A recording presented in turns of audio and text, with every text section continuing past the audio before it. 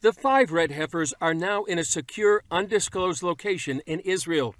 Plans include moving them sometime soon to a visitor's center in Shiloh, where the tabernacle of the Lord once stood for nearly 400 years.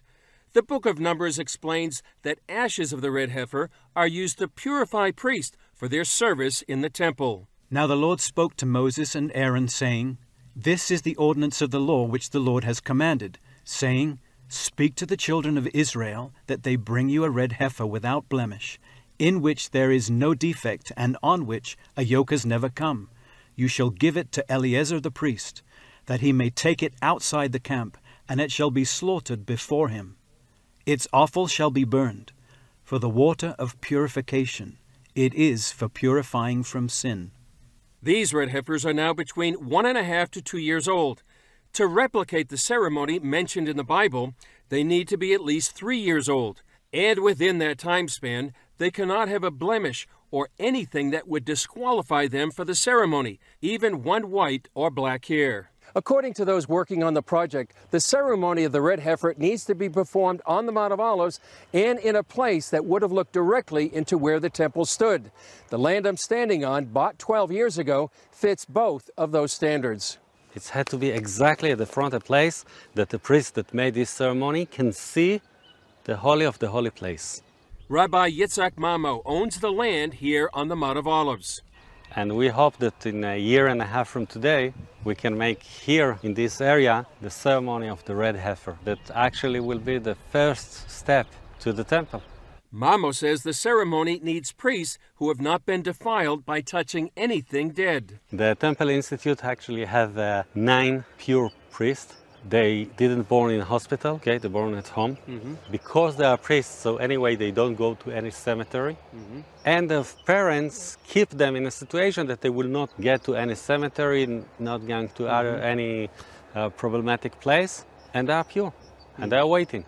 So we have the priest, we have the red heifer, we have the land, and we have everything ready. We just need to wait another 1.5 years.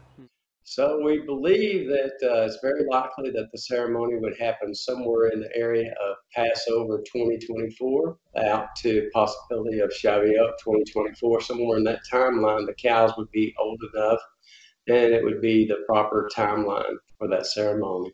Byron Stinson of Bonney, Israel, helped find the red heifers in the U.S. He says these would be the first in 2,000 years, and that the process toward a third Jewish temple began when the Jewish people started their return to the Promised Land from the 4 corners of the world, culminating with Israel becoming a nation. And then in 1948, in one day, they were reborn as a nation, and nobody said that could happen. And then you move forward, and Israel continues to be this strong nation, and all of these prophecies start fulfilling. There's so many now have been fulfilled. It's just incredible, the evidence of what God is doing with Jerusalem as the center of that. And the temple is the center of Jerusalem. And so how can it happen and how will it happen? I don't think anyone really knows for sure. Stinson believes the temple is meant to be a house of prayer for all nations. You know, in the Bible, it says when Solomon built the first temple, he said, this is a house of worship for all nations. That's what the temple is. And I think a lot of people think it's just a Jewish temple, but that's not true. It's for all the nations of the earth. Stinson says they plan to invite everyone to the red heifer ceremony that may take place in Passover 2024. Everything is in place now with the red heifers. As long as they stay pure, one of them stays pure, then we have everything in place, including the priest.